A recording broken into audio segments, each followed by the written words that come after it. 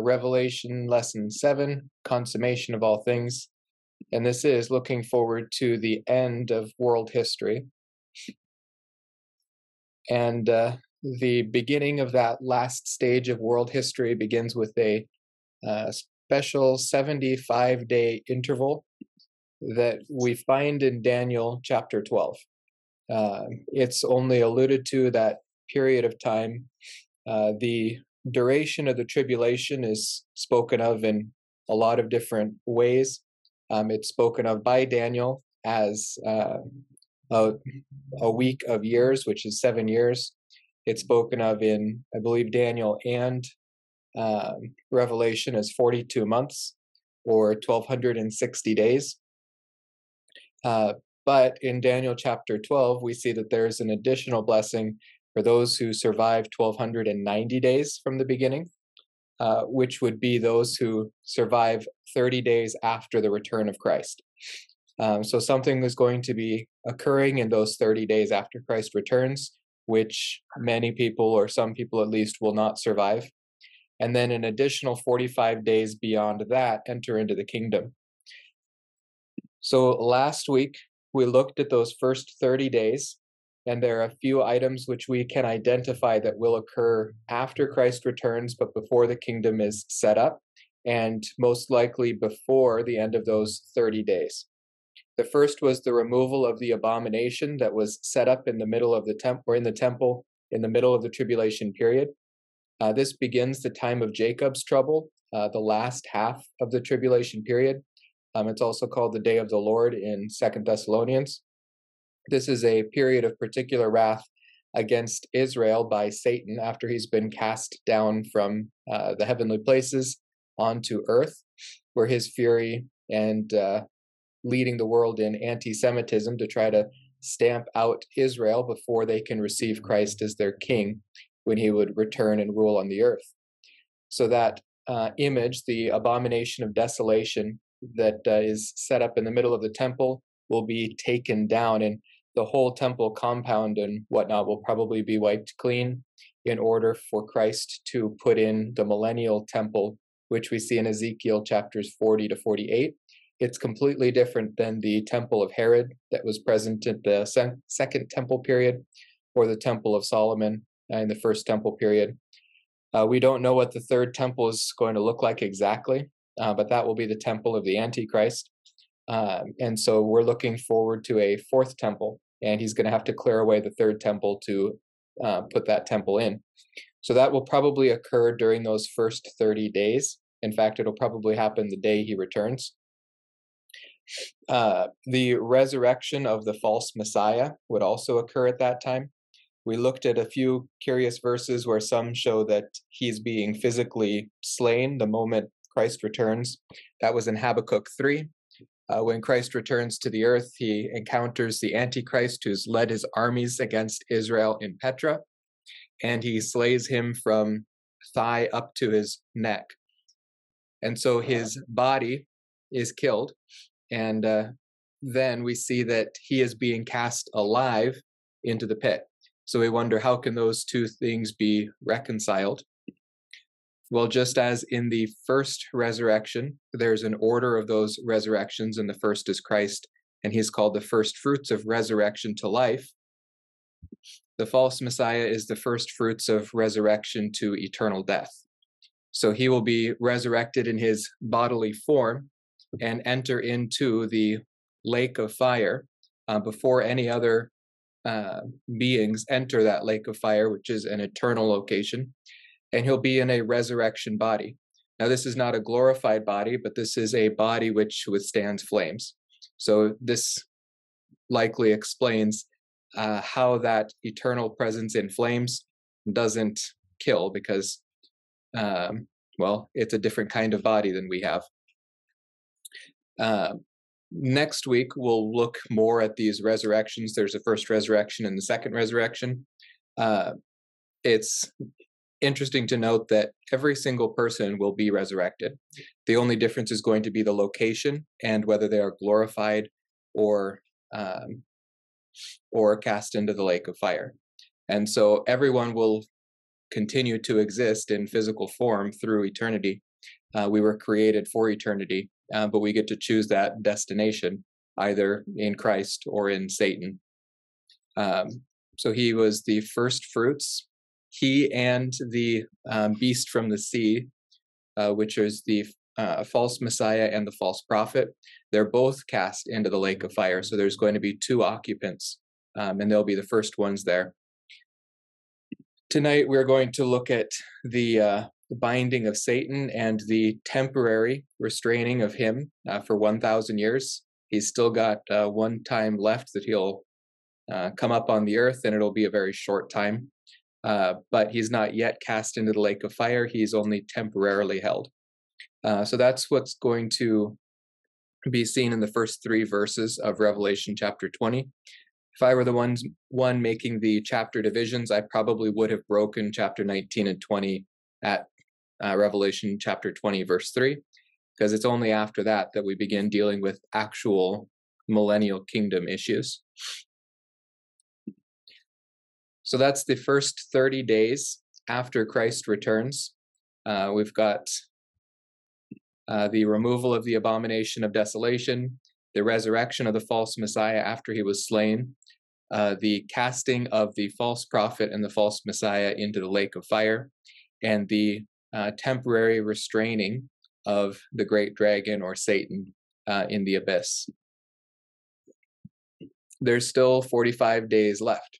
And so during those 45 days, there's a series of purifying judgments and resurrections that will occur. The first is the judgment of mortal survivors.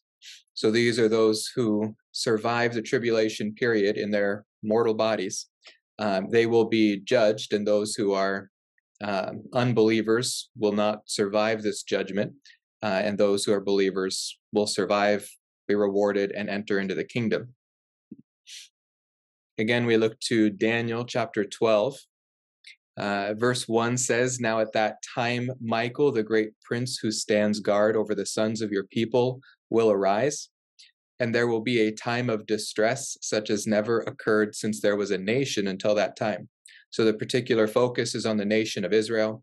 Michael is the special guardian over Israel, and we saw in Revelation chapter 12 that he is occupied with a battle against Satan at this time, and he's the one who throws him down to the earth.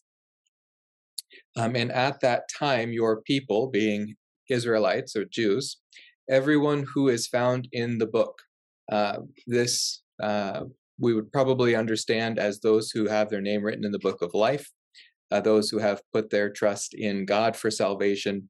At this time, they wouldn't have known that's Jesus Christ. That was a later revelation. But the object of their trust is still going to be that same promise of God that he is going to save them. So those who have believed in God or trusted in him for righteousness rather than themselves, that would be what the New Testament calls the Israel of God, the remnant of Israel. At that time, your people, everyone who is found in the book of life, will be rescued. So the remnant of Israel, at the end of this period of distress, whoever are believers will be rescued. Matthew 24:9 speaks of this as well. Then they will deliver you to tribulation and will kill you, and you will be hated by all nations because of my name. But the one who endures to the end, he will be saved.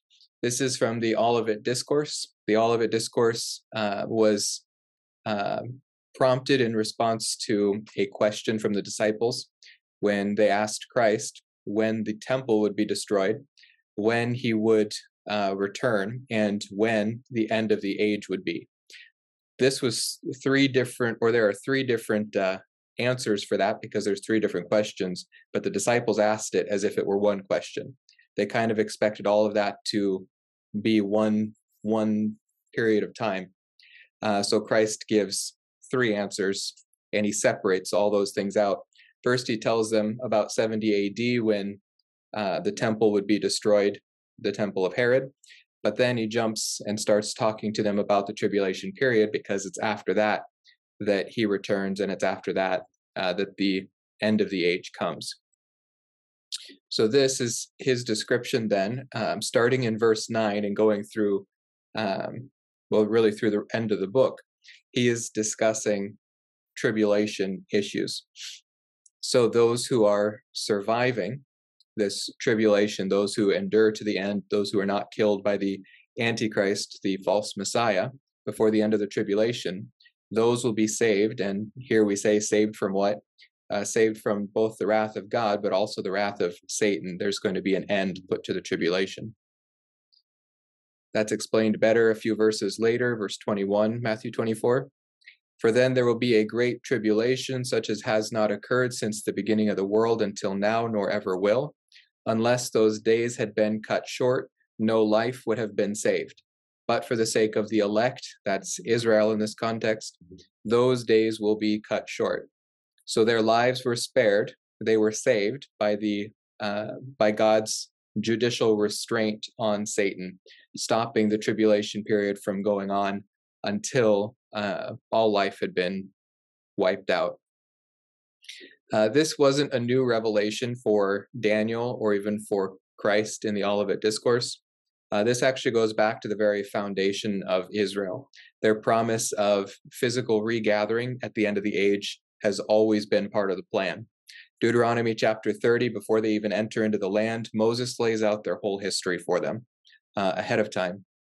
Chapter 30, verse 1, Moses says, "So it shall be when all of these things have come upon you, the blessing and the cursing which I have set before you, and you call them to mind in all the nations where the Lord your God has banished you, and you return to the Lord your God and obey him with all your heart and soul, according to all that I commanded you today, you and your sons.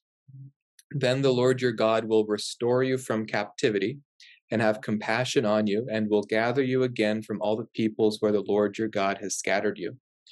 If your outcasts are at the ends of the earth, from there the Lord your God will gather you, and from there he will bring you back. The Lord your God will bring you into the land which your fathers possessed, and you shall possess it, and he will prosper you and multiply you more than your fathers. Moreover, the Lord your God will circumcise your heart and the heart of your descendants, to love the Lord your God with all your heart, with all your soul, so that you may live."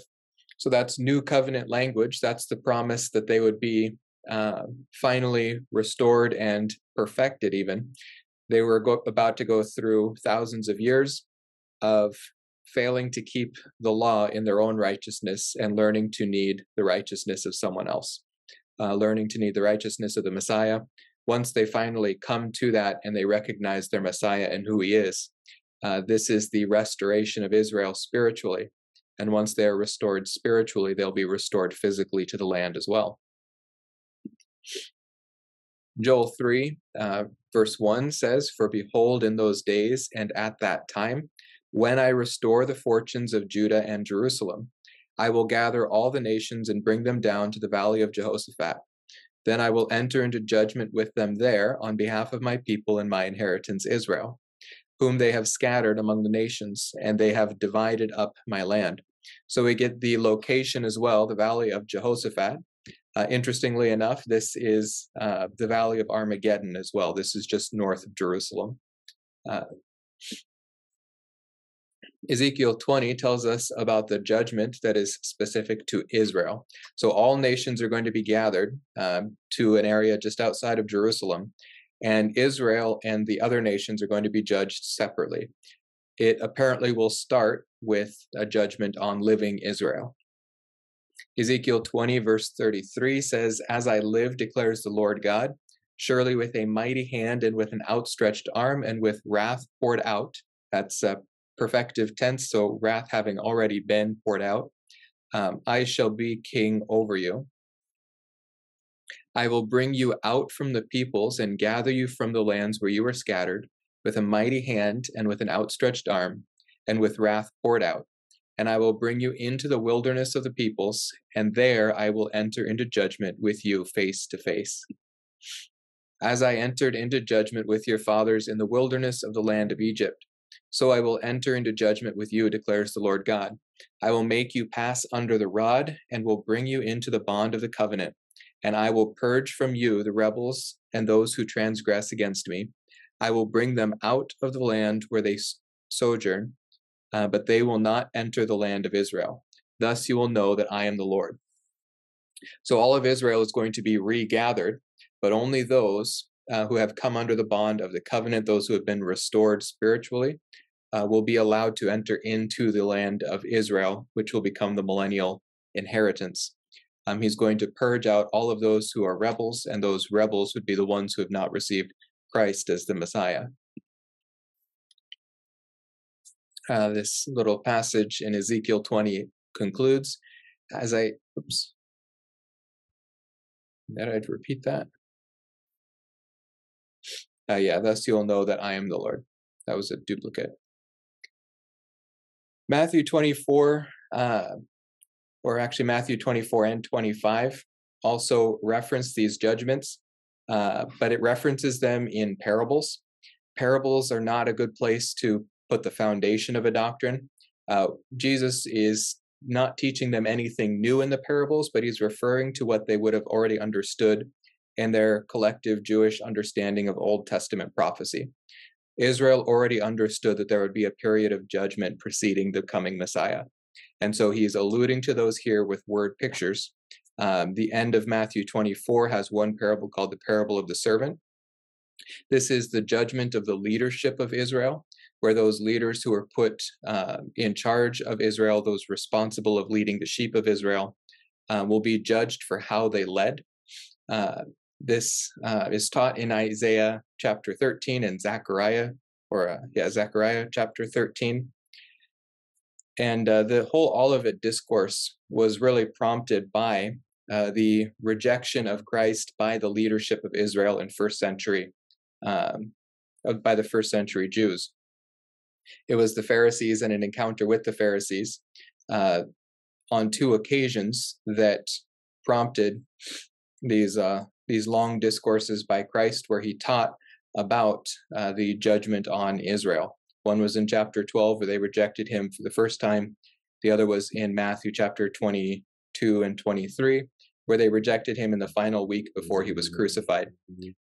So those leaders of Israel will be judged, especially for their conduct in Israel and how they handled that privilege that they had to be leaders in Israel. Matthew 25 then begins with the parable of the 10 virgins. This is what we just looked at in Ezekiel 20. This shows us in parable form that same teaching that was before, where individuals will be judged on the basis of whether they are prepared for the Messiah or not. They've already learned the identity of the Messiah now from the gospel period. Those who receive Jesus as that Messiah will be allowed to enter into the kingdom. Finally, then there's the parable of the talents. And this is a neat parable, I think, which does the same, or has the same basic argument as Romans 9 through 11, which establishes the unique privilege of Israel and how they were given privilege beyond the other nations with the oracles of God, the Messiah of God. They were really in the best position to receive salvation individually and nationally. They're going to be judged based on how they handled that position of privilege. If they receive the word of God and actually do something with it, meaning believe in it, trust in God, learn about God's righteousness, and so desire it and trust in it, they'll be rewarded for that, and they will continue into the kingdom to rule with him. But if they, even for respect of Scripture, put it away and do nothing with it, if it's just an old sacred traditional document, but they don't actually believe or trust in it, even that is going to be taken away from them, and their position of privilege will not have done anything for them. It'll actually bring greater judgment on them.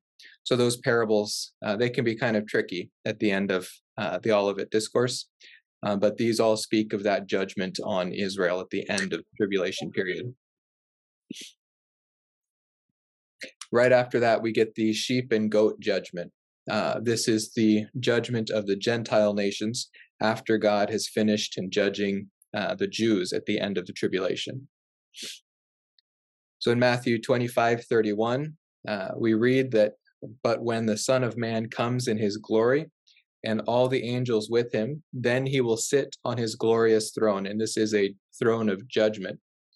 All the nations, and this is the Greek word ethne, which is also the word for Gentiles. For some reason, it's been unanimously translated nations into most English translations, but this specifically is those nations which are not Israel, the Gentiles. All the nations or all the Gentiles will be gathered before him, and he will separate them from one another, as the shepherd separates the sheep from the goats. And he will put the sheep on his right and the goats on his left. Now,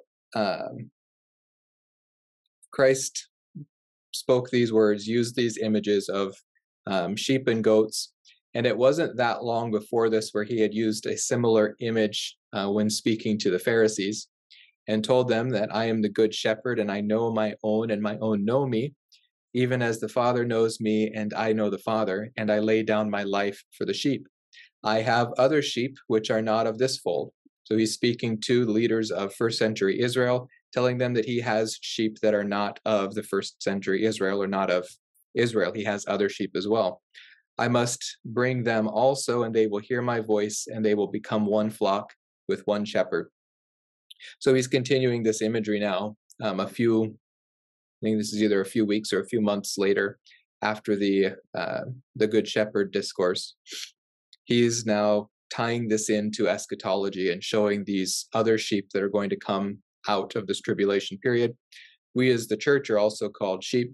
And so we have three groups here at least, where we've got Israel, we've got Christians during this age, we've got tribulation saints that survive the tribulation. These are all part of his flock, and they're all brought in together. Then the king will say to those on his right, being the sheep, "Come, you who are blessed of my Father, and inherit the kingdom prepared for you from the foundation of the world. For I was hungry, and you gave me something to eat. I was thirsty, you gave me something to drink. I was a stranger, and you invited me in. Naked, and you clothed me. I was sick, and you visited me. I was in prison, and you came to me." So they are entering into the kingdom, and they're entering it based on what appears to be works. We're going to look at that in a second once we get to the end of this. Then the righteous will answer him, "Lord, when did we see you hungry and feed you, or thirsty and give you something to drink? And when did we see you a stranger and invite you in, or naked and clothe you? When did we see you sick or in prison and come to you?" And the king will answer and say to them, "Truly I say to you, to the extent that you did it to one of these brothers of mine, even the least of them, you did it to me." So Christ is speaking now to Gentile believers at the end of the tribulation, and he is discussing, or he is basing their entrance into the kingdom on how they treated his fellow Jews, his brothers. This is not a judgment for salvation based on works, so their works are going to reflect the faith that they have. There is not going to be the same ability as we have in the tribulation period to distinguish faith in Christ from being pro-Israel or pro-Jew. Today, there's a lot of anti-Semitism, even within the church, and a lot of that has to do with part of the unique nature of the church, where the church and church doctrine is a stumbling block to Jews, where the law has been subjugated. Christ has fulfilled it completely. And so many Christians wrongly believe that that God is somehow anti-Jew, or that the Jews are the reason that Christ was killed, and that they ought to be some sort of enemy. Martin Luther really spearheaded that crusade against the Jews in the later part of his life, and it's unfortunately stuck around. During the tribulation period, there will be no question that the gospel is a Jewish gospel. It will come from the Jewish people. The 144,000 of the 12 tribes will be the ones initiated to spread the gospel around the world. The two witnesses in Jerusalem will bring the gospel of the kingdom. The angel that brings the gospel of the kingdom around the world that we saw in Revelation chapter 14. The gospel is going to come out from Israel, and it is going to be a gospel not just of the risen Savior, but the risen Savior returning to rule the earth from his throne in Jerusalem. those who come to faith during the tribulation period will not be able to separate the coming Messiah from Israel, the nation where he will come to be king. And so it's clear here that they have understood that to be aligned with Christ is to be aligned with what he is doing in Israel, and that Israel and their regeneration is going to bring in the kingdom.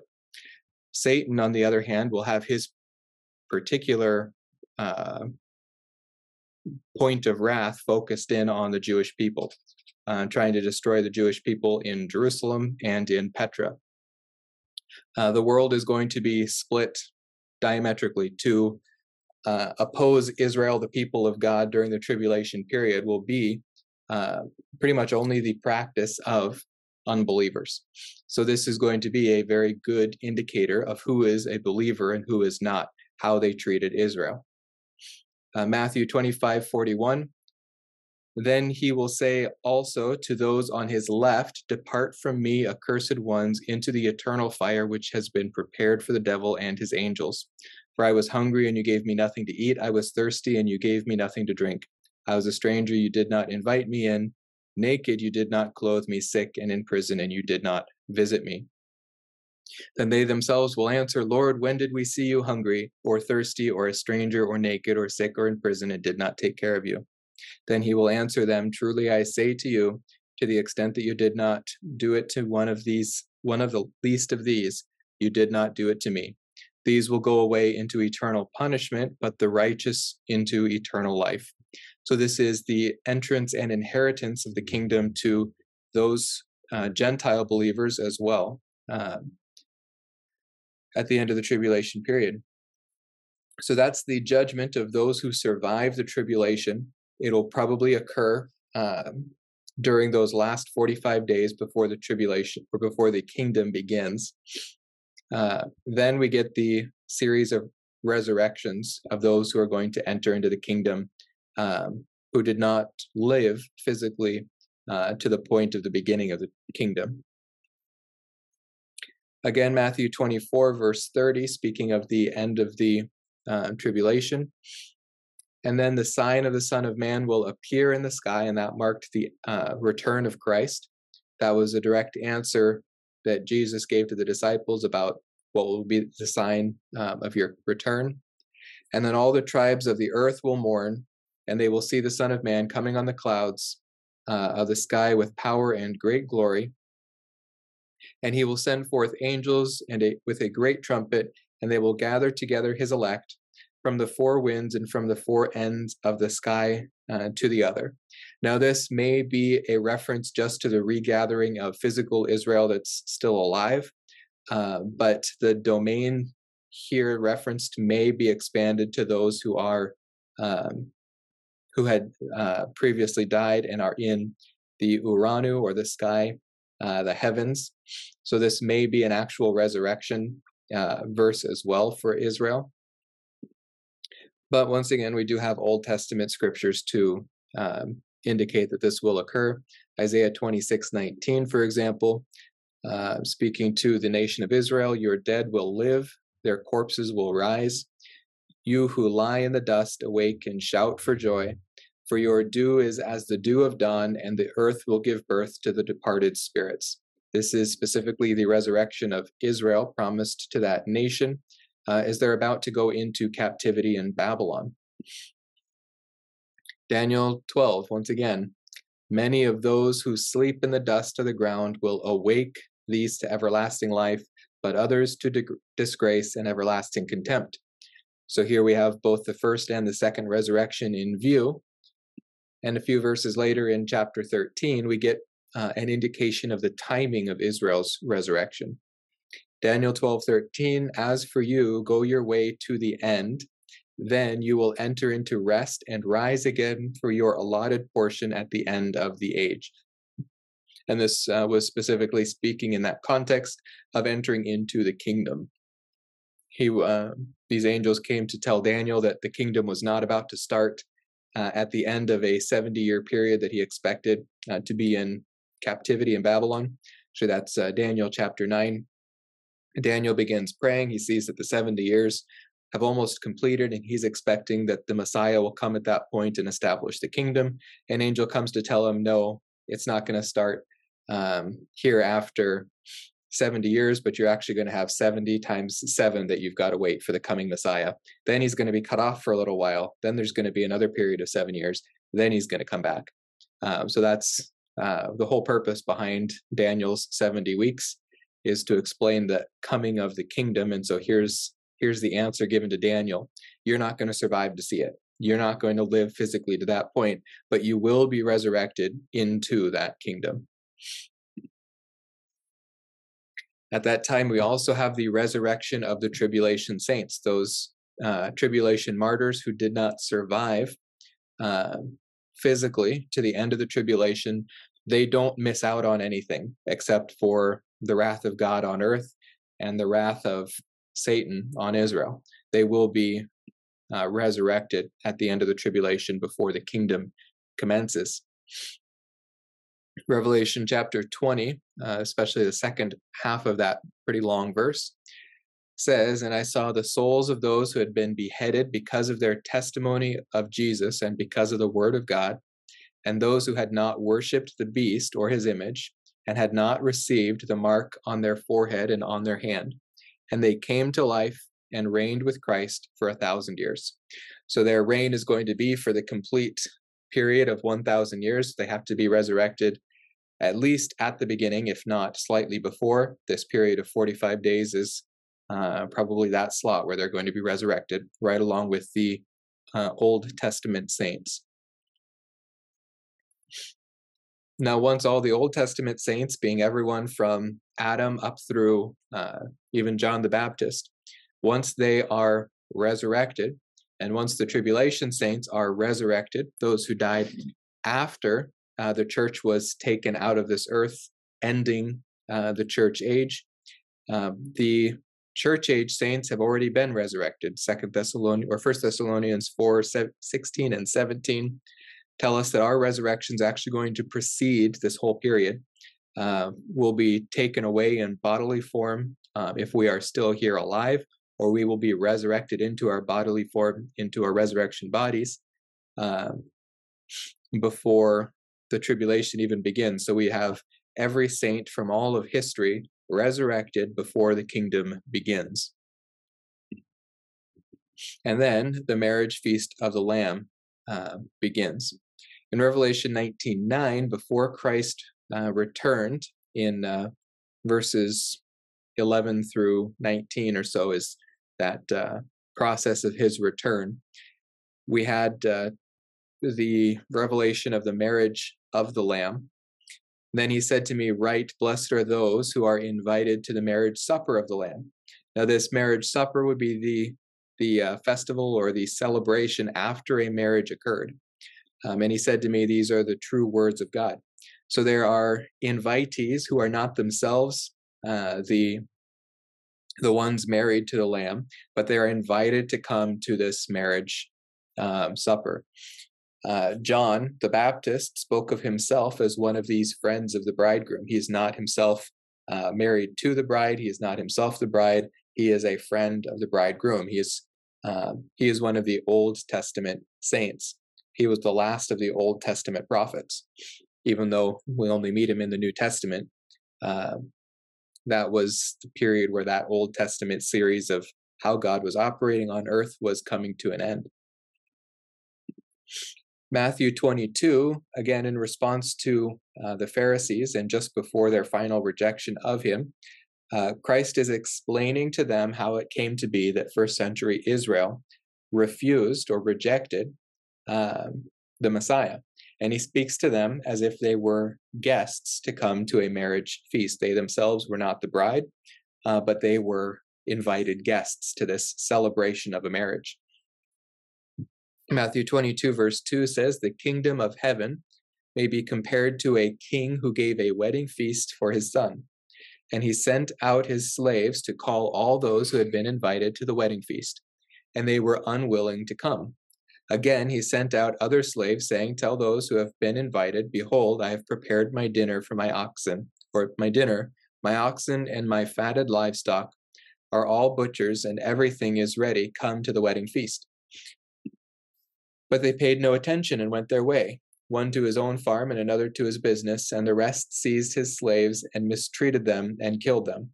But the king was enraged, and he sent his armies and destroyed those murderers and set their cities on fire.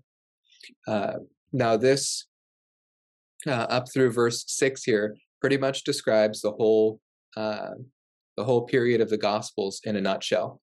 The kingdom was offered. First century Israel was invited to the kingdom, and they turned it down. They rejected it. They specifically rejected the bridegroom, the Messiah. They ended up killing him over it. They killed John the Baptist, or Herod ended up killing John the Baptist. And then Christ was killed because of it. Through the period after Christ's ascension, they continued killing the apostles. And eventually the judgment of AD 70 came, and Israel, first century, was destroyed. But we see that it continues, and it's now moving from first century to that final generation of Israel, to whom the kingdom will be offered after the tribulation period. And then he said to his slaves, "The wedding is ready, but those who are invited were not worthy. Go therefore to the main highways, and as many as you find there, invite to the wedding feast." Those slaves went out into the street and gathered together all they found, both evil and good, and the wedding hall was filled with dinner guests.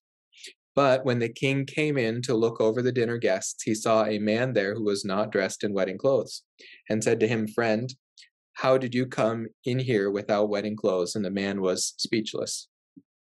And then the king said to the servants, "Bind him hand and foot and throw him into outer darkness. In that place there will be weeping and gnashing of teeth, for many are called and few are chosen." This is simply just a parable referring to that period after Christ's return and before the entrance into the kingdom, where only those who have the righteousness of Christ, being the perfect wedding garment. We looked at that in Revelation chapter 19, verse 8, the wedding garments.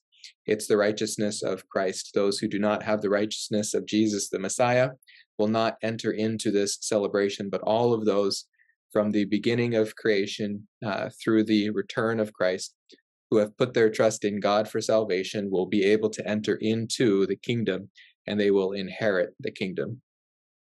So any questions at this point? Only about 7 years worth of questions. Oh, I'm sure we'll get to them all. I'm looking forward to Daniel. A lot okay, of I have a go for it. I have just a couple small questions. So, in the order of resurrection, resurrection of the church versus resurrection of the Old Testament and the resurrection of the people in the tribulation. Yeah. They come at different times, correct? Not that we can say dogmatically. I don't think it really is separated by any time. I think the resurrection in general happens, but there are there are distinguishable groups of people that are resurrected. The only one that occurs at a different time is the resurrection of those who have died during the church age. Those are resurrected for a special resurrection before the tribulation begins, at the time of the rapture. After that, when the Old Testament saints and the tribulation saints are resurrected, there's no indication that that is at a different time from one another. It's just before the kingdom. Okay. Yeah, I just put the Jews first because generally there's to the Jew first and then to the Gentiles. But Old Testament saints, those will be both Jews and Gentiles.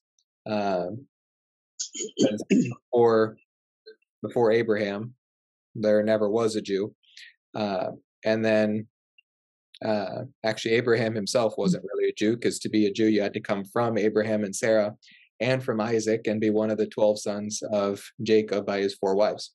So Abraham and Isaac themselves were not Jews. The tribulation saints will also be Jews and Gentiles. The Jews do still keep their distinction as Jews, but as we'll see next week, a lot of the privileges are very similar.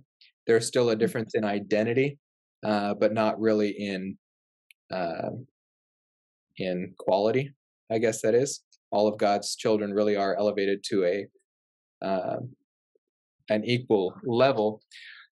That said, in the kingdom, Jews will have already been prepared in a special way with the oracles of God, so people will be, I guess you could say, interested in spending time with them.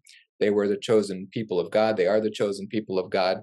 But they'll be interested in spending time with them for the same reason we might be interested in spending time with Daniel or Noah or Adam, to see how God worked with them in their lives, because he was really working with the Jews through most of human history, where he wasn't dealing with the Gentile nations that had turned away from him.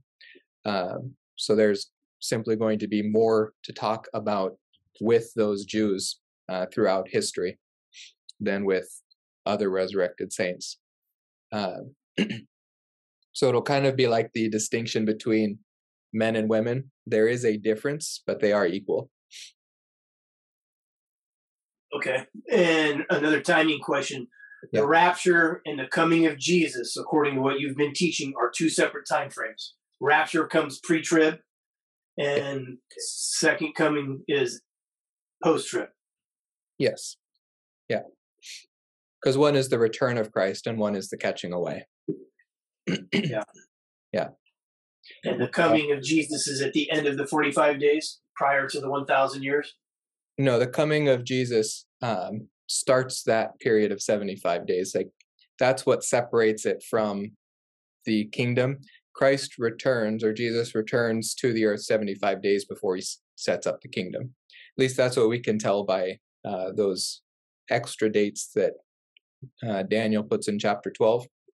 We know Christ comes at the end of the tribulation period, and we know that there are judgments occurring between the return of Christ and the beginning of the kingdom. So what those judgments are,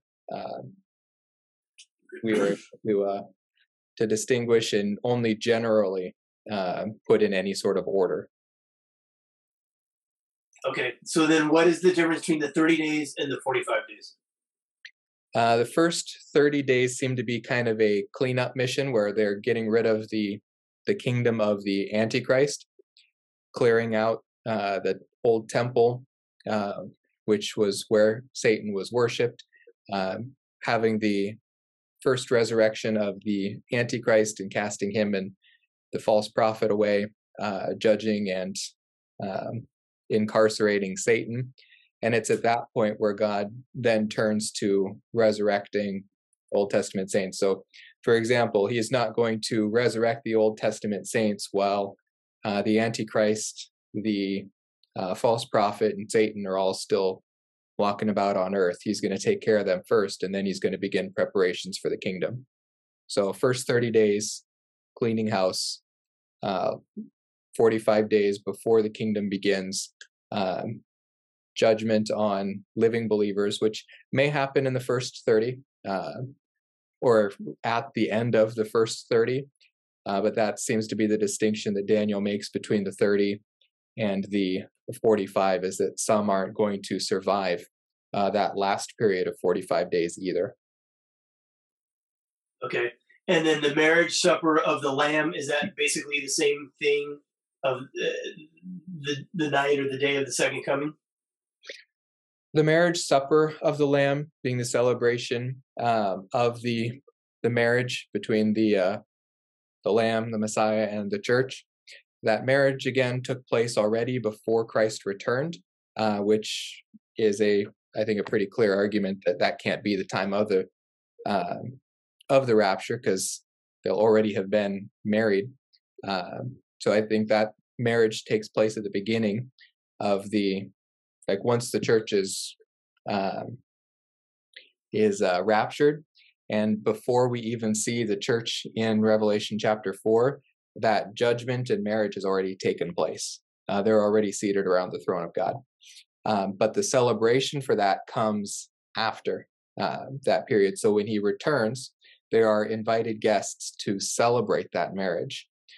This is consistent then with marriage ceremonies in first century Israel and through most of Israel's history, where there would be a private ceremony first, and then guests would be invited to come and celebrate, usually for a period of 7 days. However, all of that is sort of amplified here, where we have a private ceremony that appears to be 7 years in heaven, or right at the beginning of those 7 years. And then after that, the celebration begins. Some think that it will be the first 7 years of the millennial kingdom. Others, and I think there's better reason to believe this, believe that the entire millennial kingdom is the wedding feast of the Lamb, the celebration of that marriage. Okay. So I would say the whole kingdom is the marriage feast of the Lamb. Yeah. Okay, and then one last question. I'm sorry if I'm dominating this, but the difference between the tribulation, Mm-hmm. the wrath of Satan versus the wrath of God. Yeah. So the wrath of, can you just clarify the difference there? Yeah, and the difference is seen in Revelation chapter 6, where the whole world understands that everything that's going on is the wrath of God. From chapter 5, where Jesus begins opening the scroll, that scroll releases judgment on the earth. Jesus is the agent in charge of releasing that judgment. This is judgment from God on a rebellious earth, the world system of Satan. That distinction is drawn out really clearly in the first epistle of John, which he wrote about 5 years before Revelation, where he makes just an absolutely stark contrast between here's the cosmos system, the system of the world that is really ruled by the devil, and then here's the system of God. And as believers, we are to separate ourselves from that system of Satan and become fully part of the system of God, because the rest of the world has the expectation of judgment on them. John 16:11 speaks of the three things that the Holy Spirit is convicting the unbeliever of: sin, righteousness, and judgment. And that judgment, because only unbelievers have the judgment of God coming on them. If we are, right, as the church, that judgment having already been paid, there is absolutely no reason that the judgment of God will affect us in any single way. It would be completely inconsistent with who we are as a church and what he's done on our behalf to then go and punish us in this wrath of the tribulation period. This is for the cosmos system of Satan. This is judging the world that has rebelled against him, and not the world that has been saved through him. So there just could not be a starker contrast between what is occurring at the tribulation period and who we are as a saved, redeemed people. It would be wholly inconsistent with God's character and revelation to put the church in the tribulation period. Okay, but the seals, the 7 seals, right? Yeah. 1 through 7, 4, 5, and 6 fall in the second half, right, of the 7-year period, in the second 3.5-year period, and that falls underneath what some label as the wrath of Satan, which is that period of time before what you're just talking about, the wrath of God. I don't put any of the seals in the second half. I don't put any of the trumpets in the second half. I put them all in the first half of the tribulation. All the first 3.5 years? Yeah. Okay. Only the bowl judgments. And most people spread them out for some reason. I think the first 6 seals come at the beginning. The 6 seals come at the beginning. The 7 trumpets come right before the midpoint, and I don't think there's much time between them. I think it's all kind of thrown out there at once. And then right at the very end of the tribulation period come the 7 bowls. So I think it's 3 concentrated periods of judgment throughout that 7 years.